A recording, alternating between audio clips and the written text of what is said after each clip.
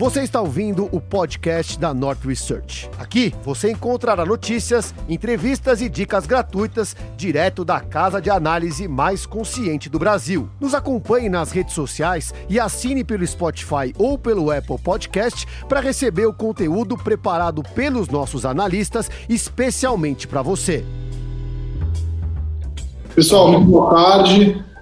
Estamos fazendo essa live hoje, eu, Luiz e o André Ribeiro da Brasil Capital. A ideia dessa live é a gente falar um pouco sobre o momento de bolsa, a gente falar também um pouco sobre empresas.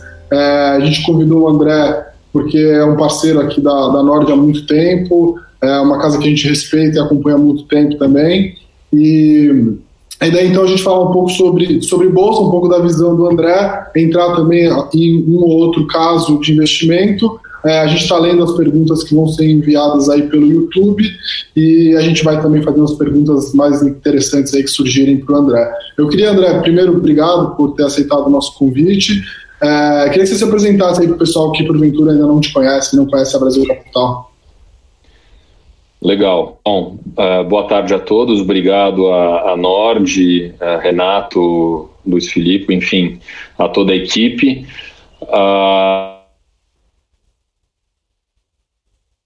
Cortou um pouco. A Brasil Capital foi fundada em 2008, no ápice da crise,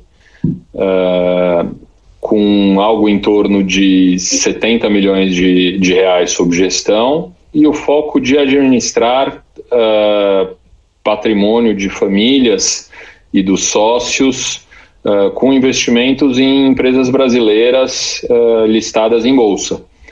Passados esses 12 anos, a Brasil Capital administra algo em torno de 5 bilhões de reais, com exatamente o mesmo foco e a mesma dedicação, quer dizer, análise fundamentalista, entendimento profundo de cada uma das companhias em que a gente investe.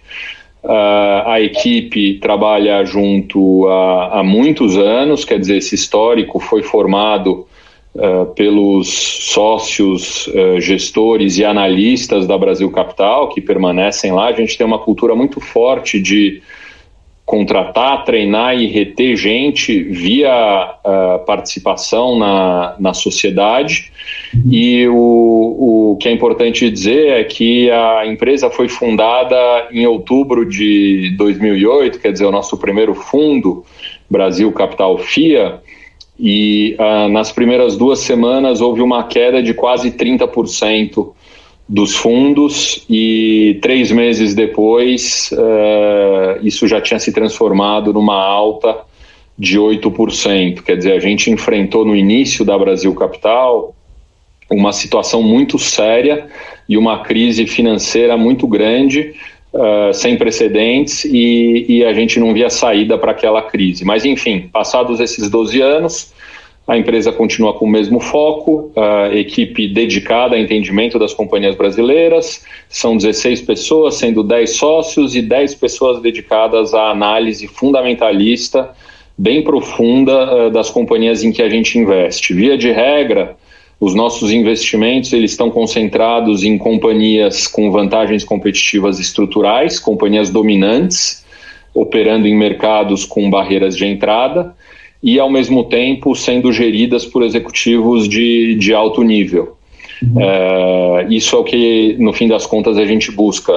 A gente entende que, ao longo dos anos, executivos fazem transformações, empregam capital em novas iniciativas, podendo gerar ou destruir valor ao longo dos anos para as empresas. E, obviamente, que a gente busca os executivos e as companhias que, ao longo dos anos, vão compondo retornos positivos para os acionistas, com um alinhamento bastante grande de interesses. André, eu queria que você falasse, inclusive, dessa questão da diversificação da carteira, né? Eu vejo muita gente preocupada com um caso ou outro, né, de ações que caíram muito na Bolsa, né? Hoje no fundo, ou historicamente, vocês carregam mais ou menos quantas posições aí do fundo? A gente considera o nosso fundo um fundo focado, não concentrado. São 20 companhias As 5 maiores, via de regra, algo em torno de 35% a 40% do fundo. As 10 maiores, algo em torno de 2/3 do fundo. E, consequentemente, o outro 1/3 em algo em torno de 10 companhias. E a gente procura estar em setores diversos da economia brasileira e também em empresas que podem ter uma exposição à economia mundial, mas a gente tem uma dificuldade muito maior de entender a dinâmica de oferta, demanda e oportunidades de empresas expostas à economia mundial. A gente se sente, vamos dizer, não mais tranquilo, mas com mais capacidade e com mais edge nas empresas que são mais ligadas à dinâmica local brasileira. Sim. Tem uma outra coisa que muita gente se pergunta, né? O ano passado o fundo subiu 60%, né? 59%, foi isso? Acho que é por aí. Né? 57%, algo em torno disso. Agora quase 60%, digamos. E aí, o que aconteceu não só com a Brasil Capital, mas com outros fundos, né? Esse ano os fundos caíram igual, ou até os fundos caíram um pouquinho mais que a Bolsa, né? Muita gente se pergunta, mas o gestor, nesse momento, o fundo não deveria ter se comportado melhor, não deveria ter caído menos do que a Bolsa. Como é que você vê esses dois movimentos, né? Primeiro, o movimento do ano passado, onde deu para ganhar dinheiro mais que a Bolsa, e esse ano uma queda tão abrupta, né? E os fundos caindo igual, até mais do que a Bolsa. Como é que você vê esses dois movimentos, né? No fim das contas, a gente não tem nenhum apego ao Ibovespa, ao benchmark que a maior parte das pessoas usa, ou Ibovespa ou IBX. E, naturalmente, é possível gerar alfa quando você tem uma composição de fundo que é diferente do Ibovespa. E isso vale para momentos positivos e para momentos negativos. Então, assim como ao longo desses anos todos, 12 anos, a gente foi capaz de gerar alfa positivo em relação ao índice, certamente por conta de haver, vamos dizer, essa composição diferente do índice, a gente também está suscetível a ter movimentos piores do que o índice, seja quando o índice sobe ou quando o índice cai.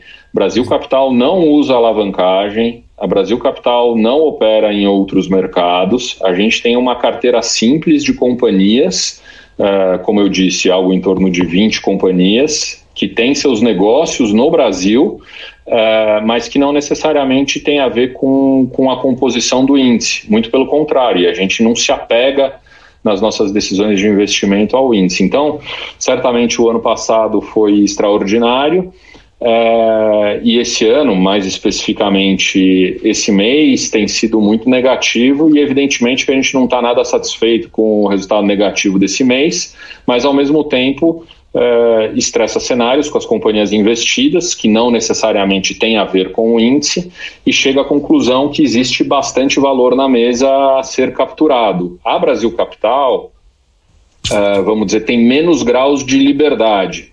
O que eu quero dizer com isso? Quando o investidor investe no Brasil Capital 30 FIA ou no Brasil Capital FIA, que no fim das contas são exatamente a mesma carteira, a mesma estratégia, ele tem que saber que está num fundo que, via de regra, historicamente, ficou comprado 92% do seu patrimônio em bolsa.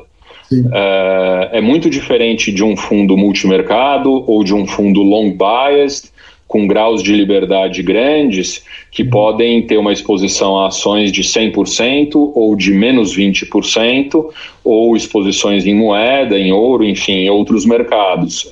A gente, de certo modo, deu a decisão de alocação de capital na classe de bolsa para o nosso cliente final. E uma vez que ele invista com a Brasil Capital, ele saiba de fato que está exposto quase que integralmente aos movimentos da Bolsa, que no curto prazo são absolutamente aleatórios, para o bem ou para o mal. A gente entende que tem que compor resultados ao longo dos anos. Então, A carteira não tem nada a ver com o índice, são algo em torno de 20 companhias versus 70 do índice, e naturalmente os movimentos eles podem ser geradores de alfa, como foram no ano passado, como foi o caso do ano passado, mas ao mesmo tempo isso significa que a gente também pode ficar para trás do índice, seja em momentos positivos ou negativos.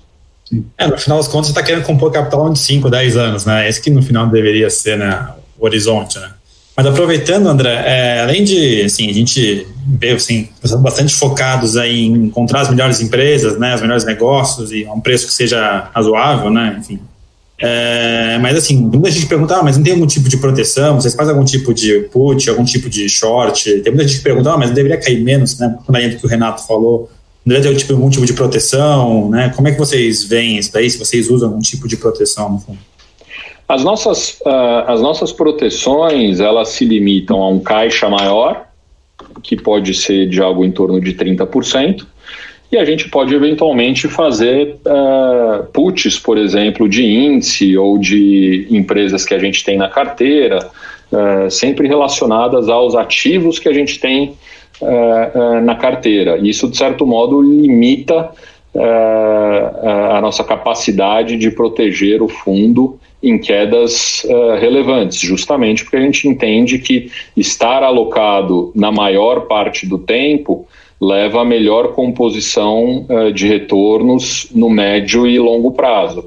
E é claro que a gente gostaria de ter protegido nesse movimento de queda super abrupta e forte do índice. Ainda assim a gente tinha uma exposição bastante relevante em bolsa e, portanto, teve e tem tido resultados piores do que o índice, o que não deixa a gente nada satisfeito, mas a gente tem graus de liberdade menores do que, por exemplo, fundos long biased ou fundos multimercado. Nosso fundo é um fundo long only simples que, via de regra, está 92% comprado em empresas. Eu posso contar uma história relativamente triste e que teve impacto no nosso resultado. Em dezembro, a gente tinha 10% de caixa, e além dos 10% de caixa, que não teriam, que teriam ajudado, como a queda foi de 50% da Bolsa, 10% de caixa certamente teriam ajudado.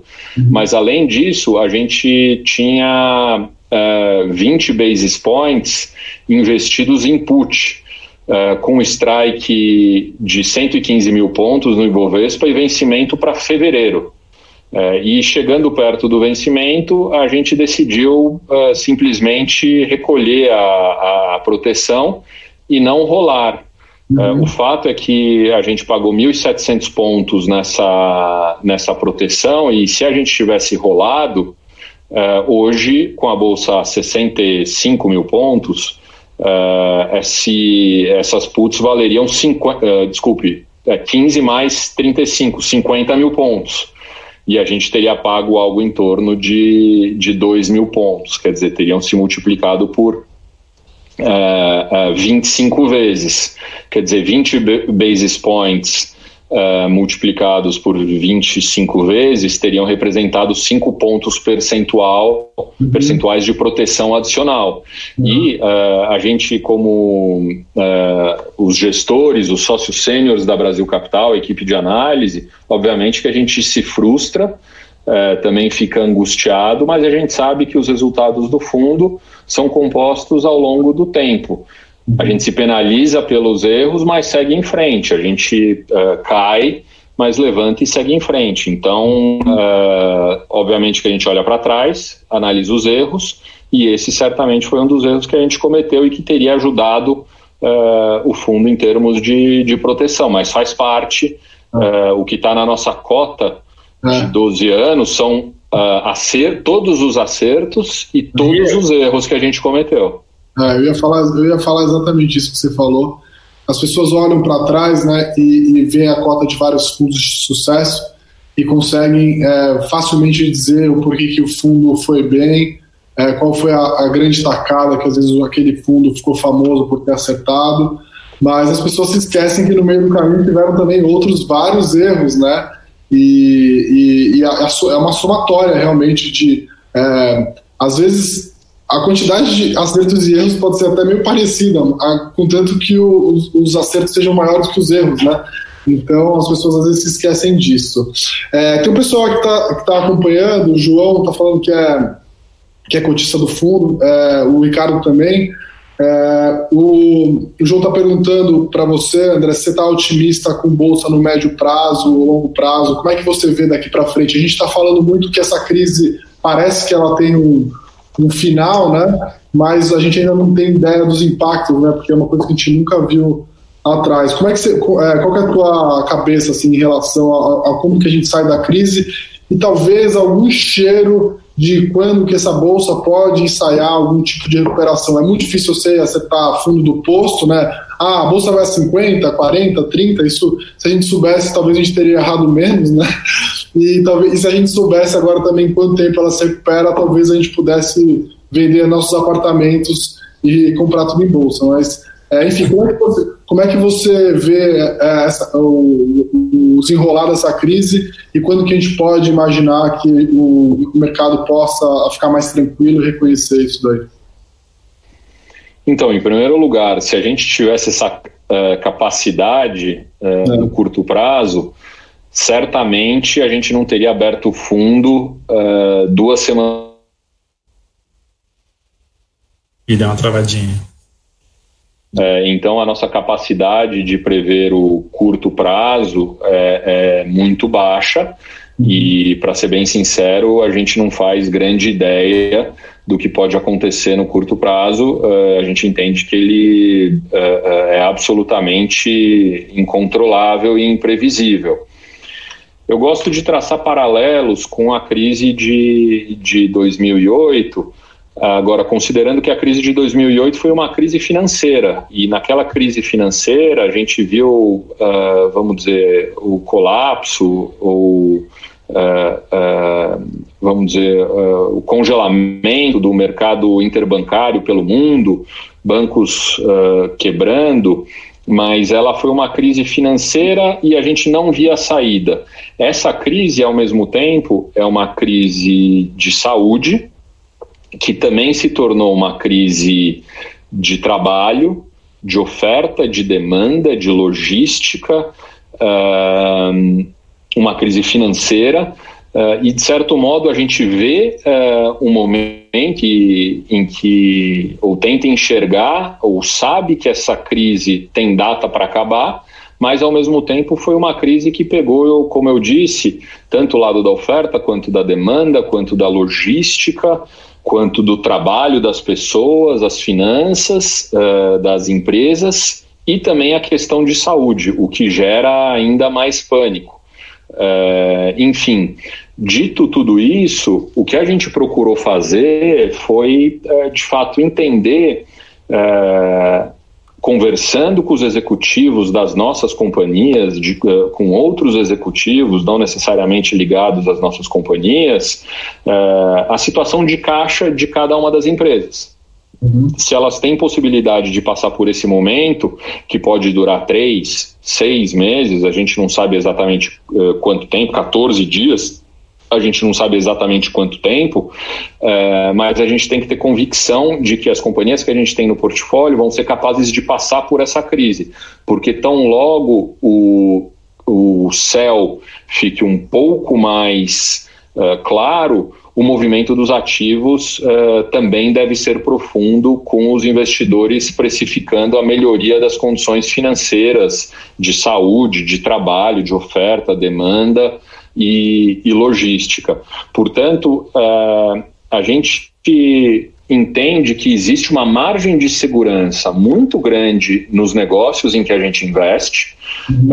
As companhias, de fato, felizmente, elas estavam e estão muito capitalizadas. A gente vê várias companhias com 1 bilhão, 1 bilhão e meio, 2 bilhões de reais, 3 bilhões de reais em caixa e poucos vencimentos de dívida ao longo de 2020.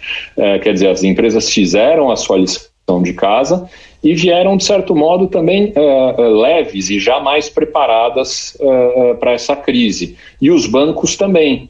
A verdade é que os bancos brasileiros eles estão bastante capitalizados e os americanos também, de modo que a gente vê uma capacidade de reação hoje maior das companhias. Tão logo o pânico e, vamos dizer, o fim dos shutdowns que tem, ou lockdowns que têm sido amplamente questionados, defendidos por alguns, questionados por outros, como se de fato é a melhor saída, ficar em casa todo mundo e ponto final.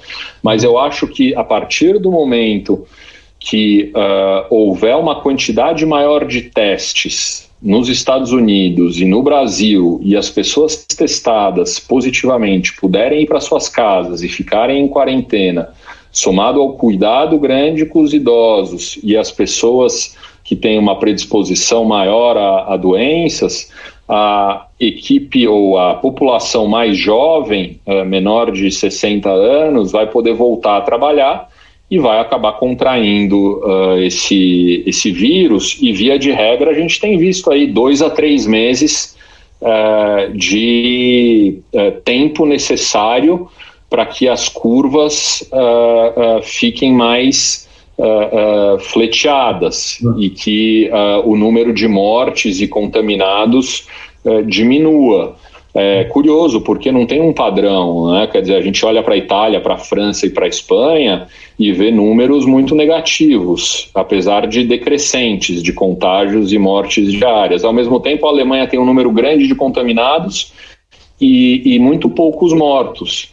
Estados Unidos tem um grau de letalidade de algo em torno de 1,4% da população, estado de Nova York 0,9%.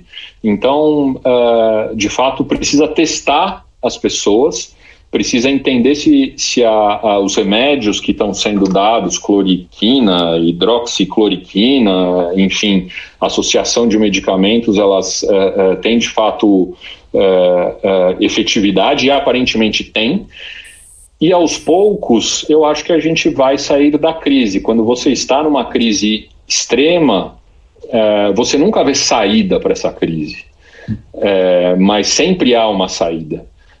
E quando os investidores eles de fato jogam a toalha, é que a saída aparece. Então eu acho que tem que ter serenidade, foco, entender a seriedade da crise, mas seguir em frente e levantar, porque naturalmente essa crise vai passar e ela oferece boas oportunidades de investimento em setores diversos para quem olha para o médio e longo prazos, como deve ser o investidor em empresas, em ações. Sim. No final das contas, você tem um desbalanço grande de fundamento com preço, né? O preço recuou muito mais, talvez, do que os fundamentos indicariam, né? Vamos dizer assim, abriu uma margem de segurança gigante. André, tem muita gente que pergunta assim, com o fundo caindo 30%, 40%, 50%, né? Não é o caso de vocês, mas sim, eventualmente eu poderia ter que aportar dinheiro no fundo, o fundo poderia ser liquidado. Tem muita gente que em pânico com isso, né? Principalmente nesses momentos de queda, assim. Como é que você vê esse lado? Enfim, se tem esse tipo de risco, se não tem? Como é que eu acho que tinha que até explicar, né? O André acabou explicando isso no começo, né? O fundo não alavanca. Então, o fundo ele cai e sobe simplesmente pelo valor que as companhias, né, são refletidas em bolsa. Então, assim, no limite, assim, o risco do fundo vale zero, ou seja, todos os ativos que compõem o fundo valerem zero, se todas as empresas que o fundo investe na bolsa quebrarem, né? Mesmo assim, existem empresas, só para vocês terem uma ideia, existem empresas que eventualmente estão até em recuperação judicial na bolsa, caso de Oi, por exemplo, e não vale zero, né? Só que, acho que eu estou até me atrapalhando aí, eu estou até roubando a fala do André, mas acho que isso era legal contar, né? Se no limite, para o pessoal entender, e acho que você podia falar do investimento dos sócios aí na Brasil Capital, no limite, se todos os cotistas, todos os parceiros, todos os clientes, alocadores saírem do fundo, quem fica no fundo, né, são os sócios que têm dinheiro relevante, boa parte do patrimônio lá. André, você poderia complementar a resposta? Desculpa te cortar aí. Imagina, que é isso, é uma pergunta super boa e válida, porque de fato a gente tem no mercado brasileiro fundos alavancados, investidores, como eu disse, ou fundos com graus de liberdade muito maiores. E, de fato, fundos alavancados podem levar a aportes adicionais de capital por parte dos cotistas, o que não é o caso do Brasil Capital 30 FIA e do Brasil Capital FIA, que, como eu mencionei, são ou têm exatamente a mesma estratégia. Nós temos uma estratégia de investir em algo em torno de 20 companhias e ponto final. Quer dizer, se todos os investidores resolverem resgatar do fundo, a gente simplesmente vai pagar todos os resgates com a liquidez gerada pelas vendas das ações. Não existe nenhum risco de aportes adicionais por parte dos cotistas nos fundos da Brasil Capital, o que não necessariamente é verdade para outros fundos do mercado. Tem fundos que trabalham sim alavancados e que muitas vezes exigem aportes adicionais. Não é o caso dos nossos fundos. Como você bem mencionou, Renato, quer dizer, se por acaso, qual é a chance ou o cenário mais extremo do nosso fundo? Todas as empresas valerem zero e a cota do fundo, consequentemente, valer zero no mercado. Ponto final. Quer dizer, a gente teria que escolher ou aportar ou ter dinheiro investido em companhias que chegariam ao limite do limite a valer zero. A gente nunca viu isso acontecer. Evidentemente, a gente comete erros no meio do caminho, mas eu não me recordo de nenhuma companhia em que a gente tenha investido e o valor tenha migrado para zero. Portanto, a chance, mesmo de valer zero o fundo, é absolutamente remota, para não dizer uma chance zero. Agora, aportes adicionais, chance zero, porque o fundo não alavanca.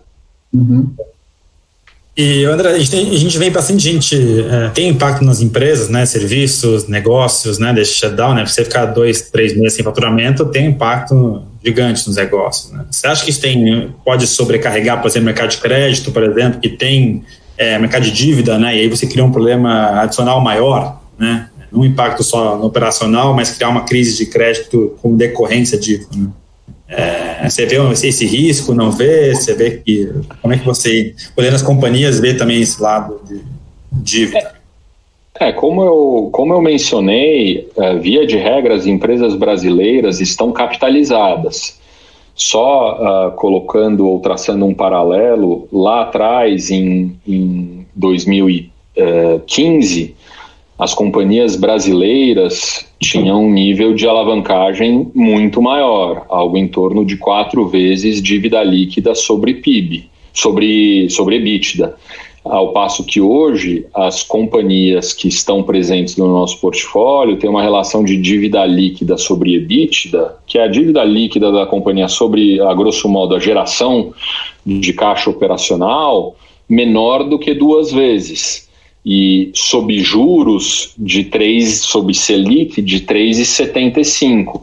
Então é um nível muito confortável de endividamento líquido sobre EBITDA das companhias. Isso não vale só para as empresas que a gente tem no nosso portfólio, mas como para o Ibovespa em geral. Então as empresas brasileiras, via de regra, elas estão bem capitalizadas, elas não devem ter nenhuma crise de liquidez. Agora, quando a gente extrapola esse movimento e vai para os Estados Unidos, a gente não tem controle sobre o nível de endividamento das companhias, a alavancagem das companhias, e se pode haver um grande credit crunch nos Estados Unidos, causado por alguma companhia que vem à falência, e é isso que o Fed e o governo tem tentado fazer, prover o máximo de liquidez possível para empresas pequenas, médias e grandes e para o mercado interbancário. E assim tem sido feito também em menor proporção no Brasil. Existe um grande risco, não das lojas Renner quebrarem, ou da Vale quebrar, ou da Cosan quebrar, ou da Rumo quebrar, ou da Lupar quebrar, ou do Itaú quebrar, mas existe um risco, sim, de haver uma crise muito mais severa, sob o ponto de vista de atividade, porque a gente vive num país pobre, boa parte da população, ou parte relevante da população, algo em torno de 12% de desempregados, e ao mesmo tempo negócios pequenos e médios que simplesmente foram fechados. E foram fechados de maneira unilateral, e gente que tem que faturar ao longo dos dias para poder pagar as contas. E isso pode levar vários negócios potencialmente a quebrarem. Mas a Bolsa Brasileira, ela tem, na média, as melhores empresas do Brasil. E essas empresas estão muito bem capitalizadas.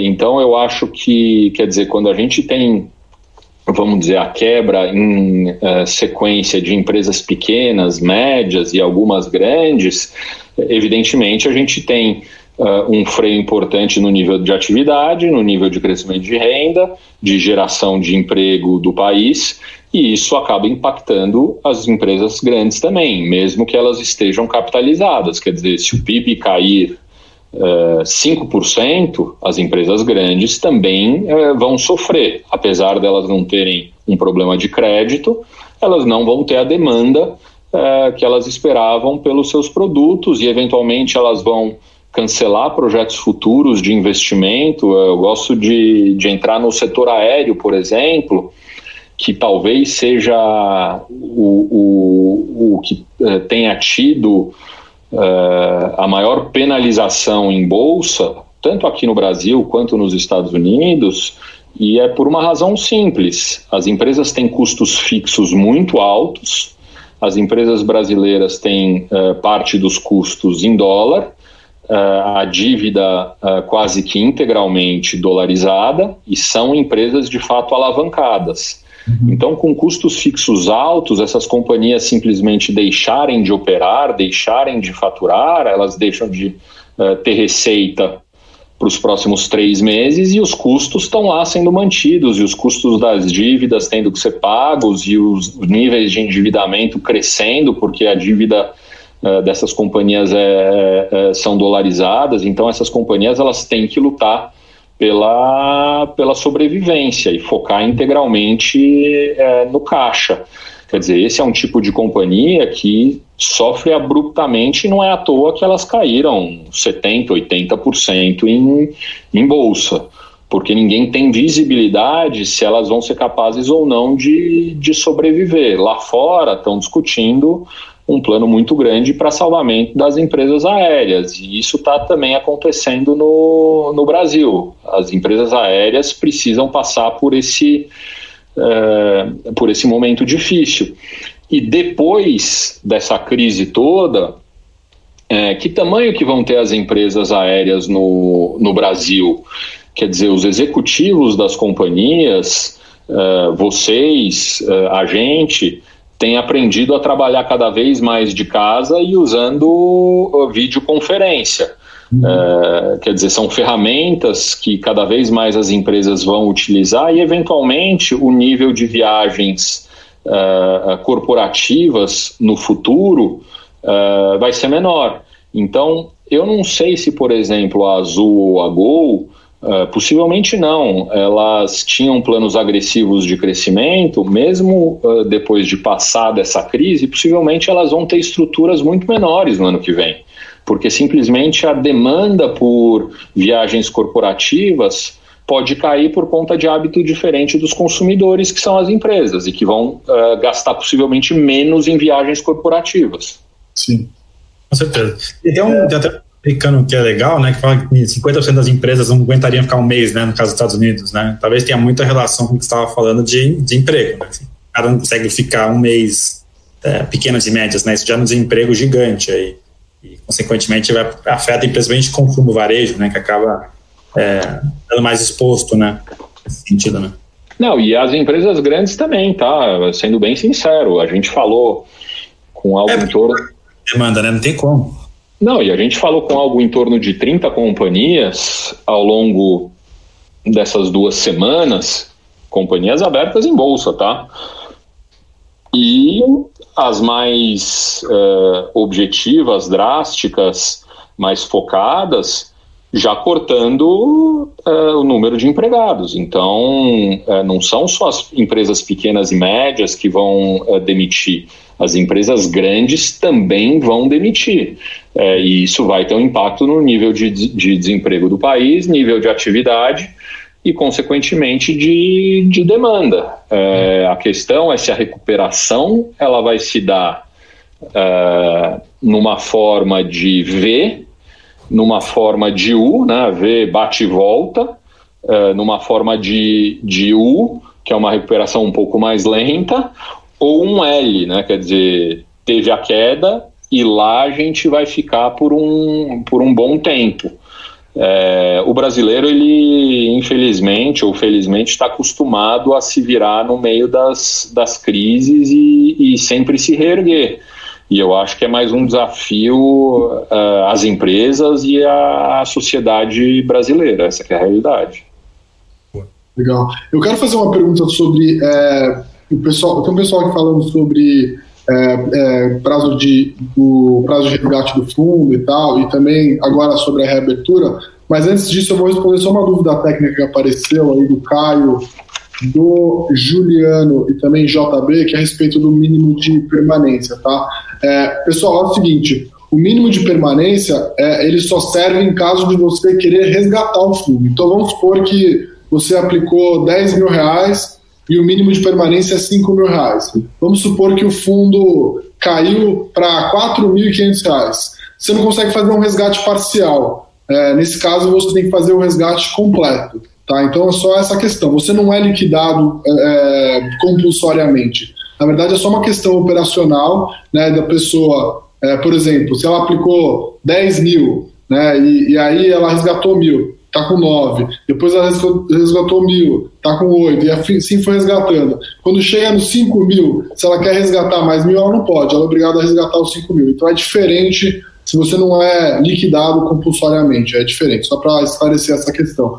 André, queria que você falasse como é que se comportaram os cotistas nesses últimos dias, né? A gente vai completar agora quase um mês desde aquela quarta-feira santa. Como é que foi o volume de captação e resgate? E aí acho que você já podia entrar e falar sobre a reabertura do fundo, né, que vai reabrir amanhã.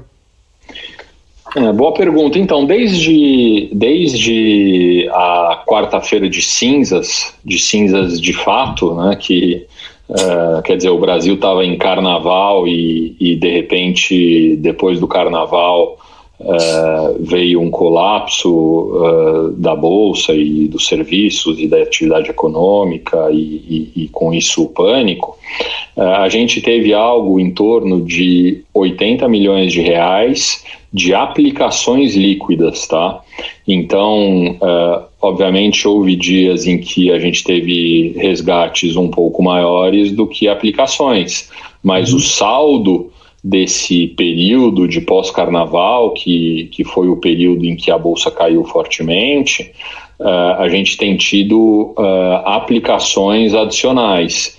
E justamente foram alguns investidores institucionais locais que nos provocaram para reabrir os fundos. Então a gente tem algo em torno de 5 investidores institucionais que nos provocaram e a gente achou por bem reabrir os fundos não só para eles, mas para os sócios e para as plataformas também. Quer dizer, a gente tem que ter uma isonomia de tratamento entre todos os cotistas, tratá-los de maneira equânime, e assim a gente decidiu não simplesmente fazer uma abertura no dia 24 e fechar, e sim fazer uma abertura no dia 24 e deixar aberto por um período adicional de tempo que a gente espera que seja relativamente curto, de acordo com os preços de mercado. Depois de falar com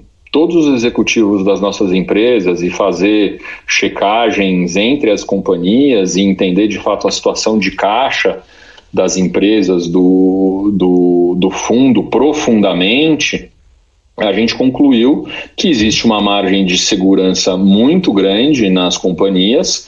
Houve quedas muito abruptas que não são justificadas, na nossa opinião, e a gente quer deixar a possibilidade de investimentos adicionais para todos os nossos cotistas.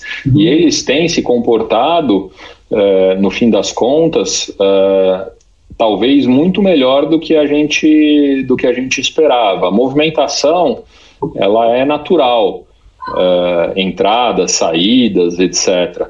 Mas a gente não viu o pânico generalizado. A gente tem um contato direto com os cotistas e qualquer um que quiser pode mandar mensagens para a gente no nosso site, que são prontamente respondidas. E claro que houve alguns questionamentos, mas via de regra, os investidores com mais dúvidas sobre o momento, ou perguntando ainda questões um pouco mais técnicas a saldo mínimo, e obviamente vários deles preocupados, assim como a gente também está, em relação ao futuro. E o curto prazo, infelizmente, ele é aleatório. E é curioso, porque quando vem a oportunidade de comprar, quase ninguém quer comprar. E isso sempre acontece. Assim como quando você está no meio da crise, você quase não vê a saída da crise. Ninguém tem clara qual vai ser a saída da crise, mas a gente sabe que as crises passam. Então, logo essa crise passe, vai haver uma normalização dos mercados. Pode ser a 65 mil pontos, a 60 mil pontos, a 50 mil pontos, eu não sei dizer. Eu sei dizer que o EWZ hoje está no mesmo patamar de 2008. E no mesmo patamar do pior momento da Dilma como presidente, pré-movimento de impeachment. Está num patamar muito parecido, que são os 20 mil pontos, né? Então, é um patamar bastante estressado. Pode piorar? Sempre pode piorar, mas a gente tem que ter calma, cabeça fria, cabeça no lugar, serenidade. Obviamente que existe também ansiedade, angústia por parte de qualquer gestor, mas a gente está acostumado a trabalhar em equipe, cair, levantar, e a gente tem bastante consciência que tem muito valor na mesa a ser capturado no médio e longo prazo. Tem muito... Assim, o preço de hoje já aguenta muito desaforo, né? Eu escrevi um pouco na newsletter do domingo. O preço de hoje já aguenta muito desaforo, né? Então tem muito disso, né? Se você comprar hoje a um preço convidativo, se você carregar, grande chance de você gerar bons retornos no futuro. André, sobre essa abertura também, quais são os planos que vocês pensam, né? Tem uma pergunta do Cristiano nesse sentido, né? Você pensa em vou pegar esse dinheiro já, aportar em bolsa, eu vou ir comprando, vou manter o caixa um pouquinho maior, porque eu acho que o mercado ainda vai estressar um pouco. Como é que vocês pensam nessa nova entrada de recursos, né, que vocês vão ter com a abertura, né, seja do institucional, seja do varejo? Fazer mais caixa? É aproveitar as oportunidades na bolsa? Como é que vocês veem, como é que vocês pretendem distribuir essa grana? Assim, no fim das contas, a decisão de fazer caixa ela é diária e independe do fundo estar aberto ou não, né? Quer dizer, a gente até procura espaçar a abertura do fundo e não concentrar num dia, justamente para não ter a obrigação de fazer o investimento naquelas empresas num único dia. E todos os novos clientes na mesma cota. Então a gente deixa por alguns dias, algum tempo, algumas semanas o fundo aberto para que a gente possa alocar com calma em oportunidades de investimento claras que a gente tem visto, por exemplo, em companhias de serviços essenciais que continuam abertas, continuam faturando, possivelmente podem até ter uma perda de rentabilidade, mas que não justifica quedas de 50%, 60% que algumas companhias tiveram. Então, a nossa ideia é ir recebendo os recursos e ir fazendo as alocações nas companhias do nosso portfólio, eventualmente nas ideias que a gente achar que estão mais descontadas, que são empresas mais dominantes, cuja queda é injustificada na nossa opinião, depois de fazer muita análise e com muito critério. Então não existe regra. Em primeiro lugar, caixa a gente pode fazer todo dia. A gente tem liquidez para aumentar o caixa do fundo se a gente quiser todo dia. E de fato essa tomada de decisão tem se mostrado a melhor possível dia após dia, porque o mercado tem caído todo dia. Então, se você tem caixa sobrando, obviamente que você tem uma proteção adicional, o que não é o nosso caso. A gente está com um fundo 98% alocado em bolsa. Então, a nossa ideia é permanecer assim até que, eventualmente, as coisas mudem. A gente também tem flexibilidade para mudar de opinião e se adaptar. Se a gente achar que é necessário mudar de opinião e se adaptar a um novo cenário, assim a gente vai fazer, ainda que a Bolsa já tenha caído bastante, mas a gente vê assimetrias muito relevantes, portanto a gente deve, aos poucos, ir investindo todas as aplicações que a gente receber na carteira atual do Brasil Capital nas mesmas proporções que a gente tem hoje. Legal. André, acho que você podia comentar aí talvez alguns nomes, né? Você falou empresas de serviços essenciais que caíram muito e que vocês têm e gostam, e talvez até empresas que são mais ligadas à atividade, mas que caíram tanto, né, que mesmo assim vocês acham que tem uma simetria convidativa. A gente tem mais uns 13 minutos aí, se você pudesse falar de alguns dos cases com esse perfil mais ou menos, queria só aproveitar o pessoal, pedir para vocês darem um like e fazer toda aquela história de youtuber. Acho que é até legal, aproveitando, André, para complementar a pergunta do Renato, se vocês fizeram algum tipo de shift, né, algum tipo de rotação na carteira nesses tempos, né, de trocar coisas essenciais caíram muito por coisas assim, eu gosto de, sei lá, de render, mas, sei lá, Equatorial caiu tanto que vou trocar, porque faz sentido, aproveitando aí, se vocês fizeram algum tipo de movimento nessa linha. Pois é, desde o início dessa crise, a gente pensou em focar nas companhias que provessem serviços essenciais, que continuassem abertas, quer dizer, que não sofressem com o lockdown e que, portanto, continuassem a gerar receita e resultados positivos e, eventualmente, crescentes ao longo desse ano. E o que a gente viu é que isso não adiantou de nada. Na verdade, algumas das companhias caíram na mesma proporção de companhias que provêm serviços não essenciais, tá? O presidente ele divulgou ontem uma lista de companhias e setores que são essenciais. Então, por exemplo, transmissão de energia elétrica é um serviço essencial. A gente tem a Lupar na carteira. A Lupar caiu de R$30 para R$20. Os resultados da companhia não mudarão em absolutamente nada nos próximos trimestres. Ainda assim, as ações caíram de R$30 para R$20.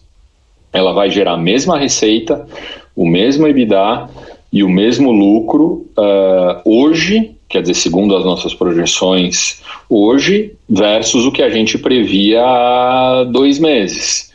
Então, quer dizer, o valor futuro potencial da companhia não mudou em nada. O que mudou é a percepção de risco em relação ao mercado, o prêmio de risco do... Opa, travou, hein? Não tem risco de oferta, demanda, nem de inadimplência. É uma companhia que ficou 40% mais barata em relação ao patamar que ela bateu, ou 35% mais barata em relação ao patamar que ela bateu. A Cosan é uma outra companhia que tem serviços essenciais. Ela tem investimento na Rumo, que é ferrovia, na Comgás, que é distribuição de gás natural no estado de São Paulo, e na Raízen Combustíveis e Energia. A Raízen Combustíveis é a distribuição de combustíveis via postos Shell, e a Raízen Energia é açúcar e álcool. A Rumo traz grãos do Centro-Oeste para o Porto de Santos, e a colheita de soja tem sido recorde, e os agricultores estão gerando lucros altíssimos, os maiores da história, porque os produtos são dolarizados e a demanda por grãos da China só tem aumentado. A gente está falando de alimentos, então a gente imagina que, por exemplo, a Rumo, que faz parte do grupo Cosan, sofra muito pouco em termos de resultado. Já a Comgás deve sofrer um pouco mais, porque a indústria e o comércio vai diminuir a sua atividade durante algumas semanas, eventualmente meses. Ao mesmo tempo, o consumo de gás residencial, que tem uma margem muito maior para Comgás, deve aumentar, porque as pessoas estão mais em casa. Então, ela deve ser afetada? Deve, mas em menor proporção do que uma empresa de consumo discricionário, quer dizer, como uma varejista, por exemplo. Distribuição de combustíveis também vai sofrer, mas não vai sofrer tanto quanto as vendas, por exemplo, da Renner ou da Riachuelo, ou da Centauro ou da CVC, ou ainda de empresas de shopping. Então, a gente tem, de certo modo, 70% do nosso portfólio, de alguma maneira, ligado a serviços essenciais. Logística, transmissão, geração, distribuição de energia, de gás, de combustíveis, ferrovia. A própria B3 é uma companhia que, com o volume do mercado, e ela foi considerada e é considerada um serviço essencial, com o volume recente do mercado, ela vai gerar resultados recordes, e ela tem 15% da receita ligada a dólar, dolarizada, e eles não fizeram hedge. Então é uma companhia que tem caixa, está efetuando recompras e tem dividendos importantes a pagar. É um dividend yield bastante alto. É monopolista e vai gerar caixa absurdamente ao longo desse primeiro trimestre e possivelmente também no segundo trimestre. Ela caiu de R$55 para R$30.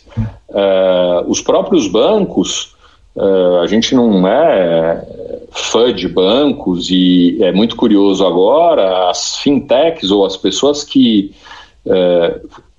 resolveram abandonar os grandes bancos e foram para as fintechs, ou enfim, C6, Nubank, Banco Inter, etc., para pagar tarifas mais baixas.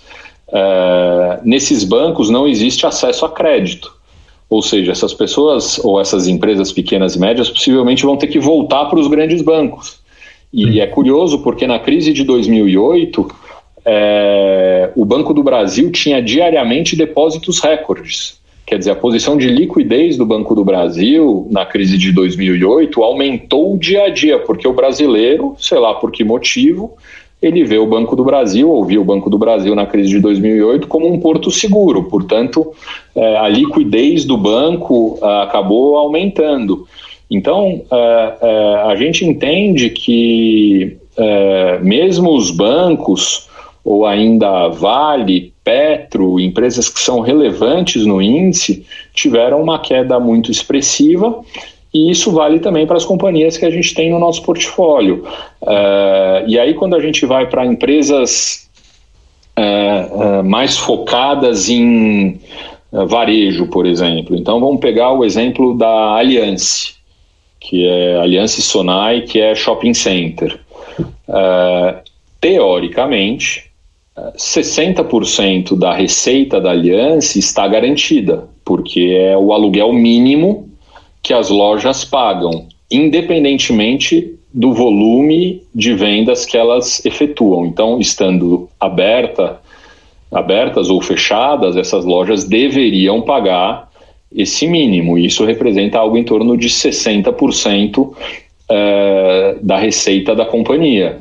Ao mesmo tempo, a gente sabe que o momento é muito drástico e que a companhia, a Allianz, vai ter que reduzir custos de condomínio, quer dizer, água, luz, ar-condicionado, limpeza, vão ser levados a quase zero durante o período em que os shoppings ficam fechados. E isso vai ser repassado para o consumidor, e obviamente que a companhia vai ter que, vamos dizer, negociar com todos os lojistas, porque a empresa não quer perder todos os lojistas. Ainda assim, a gente espera que a companhia gere resultados positivos. Tem sentido a companhia cair de R$ 54 por ação para R$ 24 por ação, quer dizer, uma queda de 60%, sendo que ela vai ter receitas e resultados menores durante 1, 2 trimestres, ela possivelmente vai ter um aumento de inadimplência, ela vai ter um aumento, uma diminuição de ocupação, mas ao mesmo tempo os shoppings estavam lotados, a vacância era mínima e as provisões eram as mínimas possíveis. Então vem de um momento muito positivo com a companhia com mais de R$1 bilhão em caixa.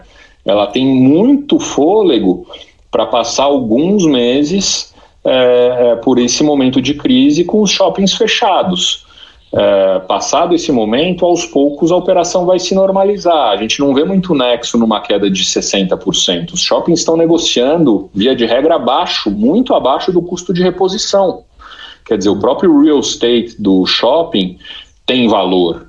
Então, por mais que o curto prazo seja difícil, a gente sabe que existe valor nesse negócio. Eu vi uma conta de que alguns shoppings estavam sendo negociados a abaixo de R$10 mil o metro quadrado já. Não, mas é isso aí, eu não tenho de cabeça aqui, eu estou sem o computador ligado, mas a Aliança, se não me engano, está valendo R$6,5 bilhões, ela tem 900 mil metros quadrados. Só faz a conta, né? Se a gente somar a dívida líquida que ela tem, que é baixa, porque ela fez um aumento de capital recente, em dezembro, que ela não usou ainda o capital, é uma companhia que está negociando abaixo de R$10 mil o metro quadrado. A gente não vê nexo. Ela tem, por exemplo, uma participação importante no Shopping Leblon. Quanto vale o metro quadrado de construção de shopping center e terreno no Leblon? Enfim, a gente pode chutar alguns números, tá? Mas a gente sabe que não chega nem perto, quer dizer, muitas vezes superior a R$10 mil por metro quadrado. Então, isso vale para outras companhias. Pega, por exemplo, a Duratex. As empresas de construção fizeram inúmeras emissões. Então, a gente viu shopping centers, a gente viu incorporadoras, galpões, enfim, empresas de iniciativas e segmentos diversos da construção civil se capitalizando. E, obviamente, ao longo das próximas semanas e meses, essas companhias não vão lançar nada. Talvez elas não consigam nem construir durante algumas semanas. Mas, passado esse período, como elas estão muito capitalizadas, elas vão voltar a investir e isso vai virar demanda na sequência por produtos da Duratex. Quer dizer, ainda que a Duratex... quer dizer, a Deca e a parte de painéis e madeiras, ela sofra ao longo dos próximos 2, 3 meses com receitas muito declinantes, o natural é que aos poucos, depois desse movimento, as companhias, as incorporadoras voltem a lançar, voltem a empregar o caixa que elas têm hoje, porque elas se capitalizaram no mercado, e isso vai virar demanda para a Duratex. Quer dizer, isso justifica uma queda de R$19 para, se não me engano, R$7 por ação, R$8 por ação, não sei exatamente. É tanta queda que eu não consegui nem assimilar os novos preços ainda. Mas, quer dizer, queda de 60%, 70% para a gente não tem muito nexo, a não ser que você assuma que a crise vai ficar aí e a depressão está instaurada no Brasil por um longo período de tempo, que não é o nosso cenário base. A gente bateu aí 6 horas. Só para explicar, o pessoal está com algumas dúvidas em relação à abertura, mas então, pessoal, o fundo ele reabre amanhã, ele fica aberto, sem data para fechar, tá? Isso o pessoal da Brasil Capital vai, à medida do tempo, vendo os fluxos que vierem, vai tomar uma decisão a respeito de capacity, né, André? Isso. Tá. Eu vi que algumas pessoas perguntando sobre a aplicação mínima e resgate, sobre a aplicação mínima principalmente, o Ricardo estava perguntando se não daria para baixar. Na verdade, Ricardo, isso é uma questão que é negociada também com as plataformas, então é óbvio que para o gestor, quanto menor, melhor, né, mas isso também depende do acordo comercial com as corretoras, né? André, acho que você podia passar uma mensagem final aí sobre a reabertura, sobre para quem que isso é uma oportunidade. Vocês têm cotistas aí há mais de 10, 12 anos, e é claro que recentemente muita gente investiu em fundos, investiu em ações, e talvez esse é o cotista mais machucado, né? Então, acho que falar um pouco sobre o porquê dessa reabertura e o porquê da oportunidade. Então, eu acho que eu tenho plena convicção, e toda a nossa equipe, nossos sócios, têm plena convicção que o momento atual é sério, delicado, que é uma crise relevante, mas que ao mesmo tempo ela vai passar. E tendo conversado com uma série de companhias, a gente entendeu que existe um exagero na queda dos valores de mercado de boa parte das companhias abertas. Então a gente seletivamente enxergou uma oportunidade de reabrir o fundo, especialmente provocados por alguns investidores institucionais, e aí naturalmente a gente teria que tratar todos os cotistas de maneira igualitária. Quer dizer, por que o fundo institucional tem a possibilidade ou fundo de pensão, ou endowment, ou a seguradora, tem a possibilidade de fazer um investimento na Brasil Capital e as pessoas físicas não têm. Portanto, a gente, entendendo a queda de mercado, a seriedade do momento, mas ao mesmo tempo super criteriosos e enxergando para as oportunidades potenciais, a gente quer dar o livre-arbítrio para os cotistas e para potenciais novos clientes de investir na Brasil Capital, nos nossos fundos, que são os mesmos veículos em que os sócios estão investidos, em que esses fundos institucionais estão investidos, com o objetivo de capturar resultados no médio e longo prazos. Quer dizer, não espere, eu torço por uma recuperação extremamente rápida, mas não contem com isso. Quer dizer, tem que ser, eu acho que uma pessoa que hoje resolve investir em ações, tendo acabado de ver uma queda do mercado de 120 mil pontos para 60 e poucos mil pontos, isso impressiona e naturalmente filtra investidores que não estão alinhados com uma estratégia de médio e longo prazo. Então as pessoas ficam com mais medo, isso já retrai um pouco novos clientes potenciais.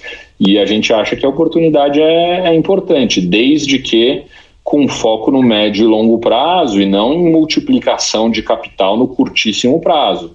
E sempre sem alavancagem. Então, a gente fica angustiado, fica ansioso, sofre com o mercado, tem decepção, erra, cai, mas ao mesmo tempo a gente sabe que a gente levanta e as crises passam, então logo essa crise passar e o mercado se normalizar, a gente entende que existe uma divergência muito grande entre o valor de mercado das companhias e o valor intrínseco delas, quer dizer, o valor de fato que elas têm em termos de geração de caixa de curto, médio e longo prazo. Então a gente acha que existe uma distorção e uma possibilidade de captura de resultados para quem focar no médio e longo prazo. Maravilha. Esse é um pouco também da visão que a gente dá aí para os assinantes. A gente, o ano passado, comemorou, né, uma performance boa em todos os fundos, praticamente todos os fundos que a gente recomenda, todos eles superaram a bolsa de pouco até muito, né? Esse ano é claro que a gente lamenta ver a bolsa caindo tanto e também, por um lado, assim, eu diria que eu fiquei muito mais surpreso o ano passado dos fundos irem tão melhor do que a bolsa, do que esse ano os fundos caírem igual, até mais, um pouquinho que a bolsa.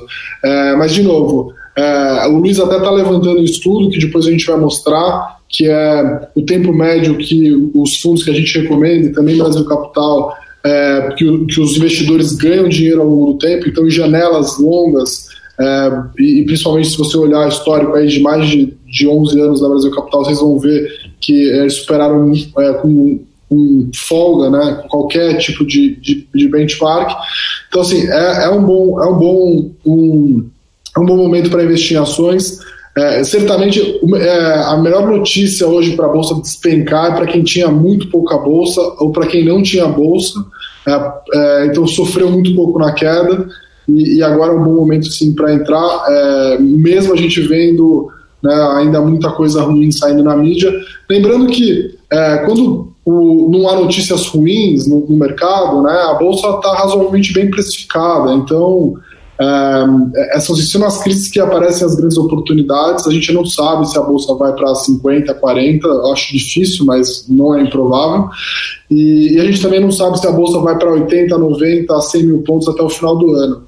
O que a gente olha, preço de tela, né, preço que é negociado no home broker, né, e o quanto que vale as companhias, a gente vê uma discrepância muito grande, e isso aumenta a nossa margem de segurança, e por isso a gente acha que é um bom momento, e principalmente investir através de gestores que estão há muito, muito tempo no mercado, que é uma história de sucesso muito que a gente admira, né? Então, André, queria agradecer de novo pela disponibilidade, ter feito nossa primeira live via Hangout.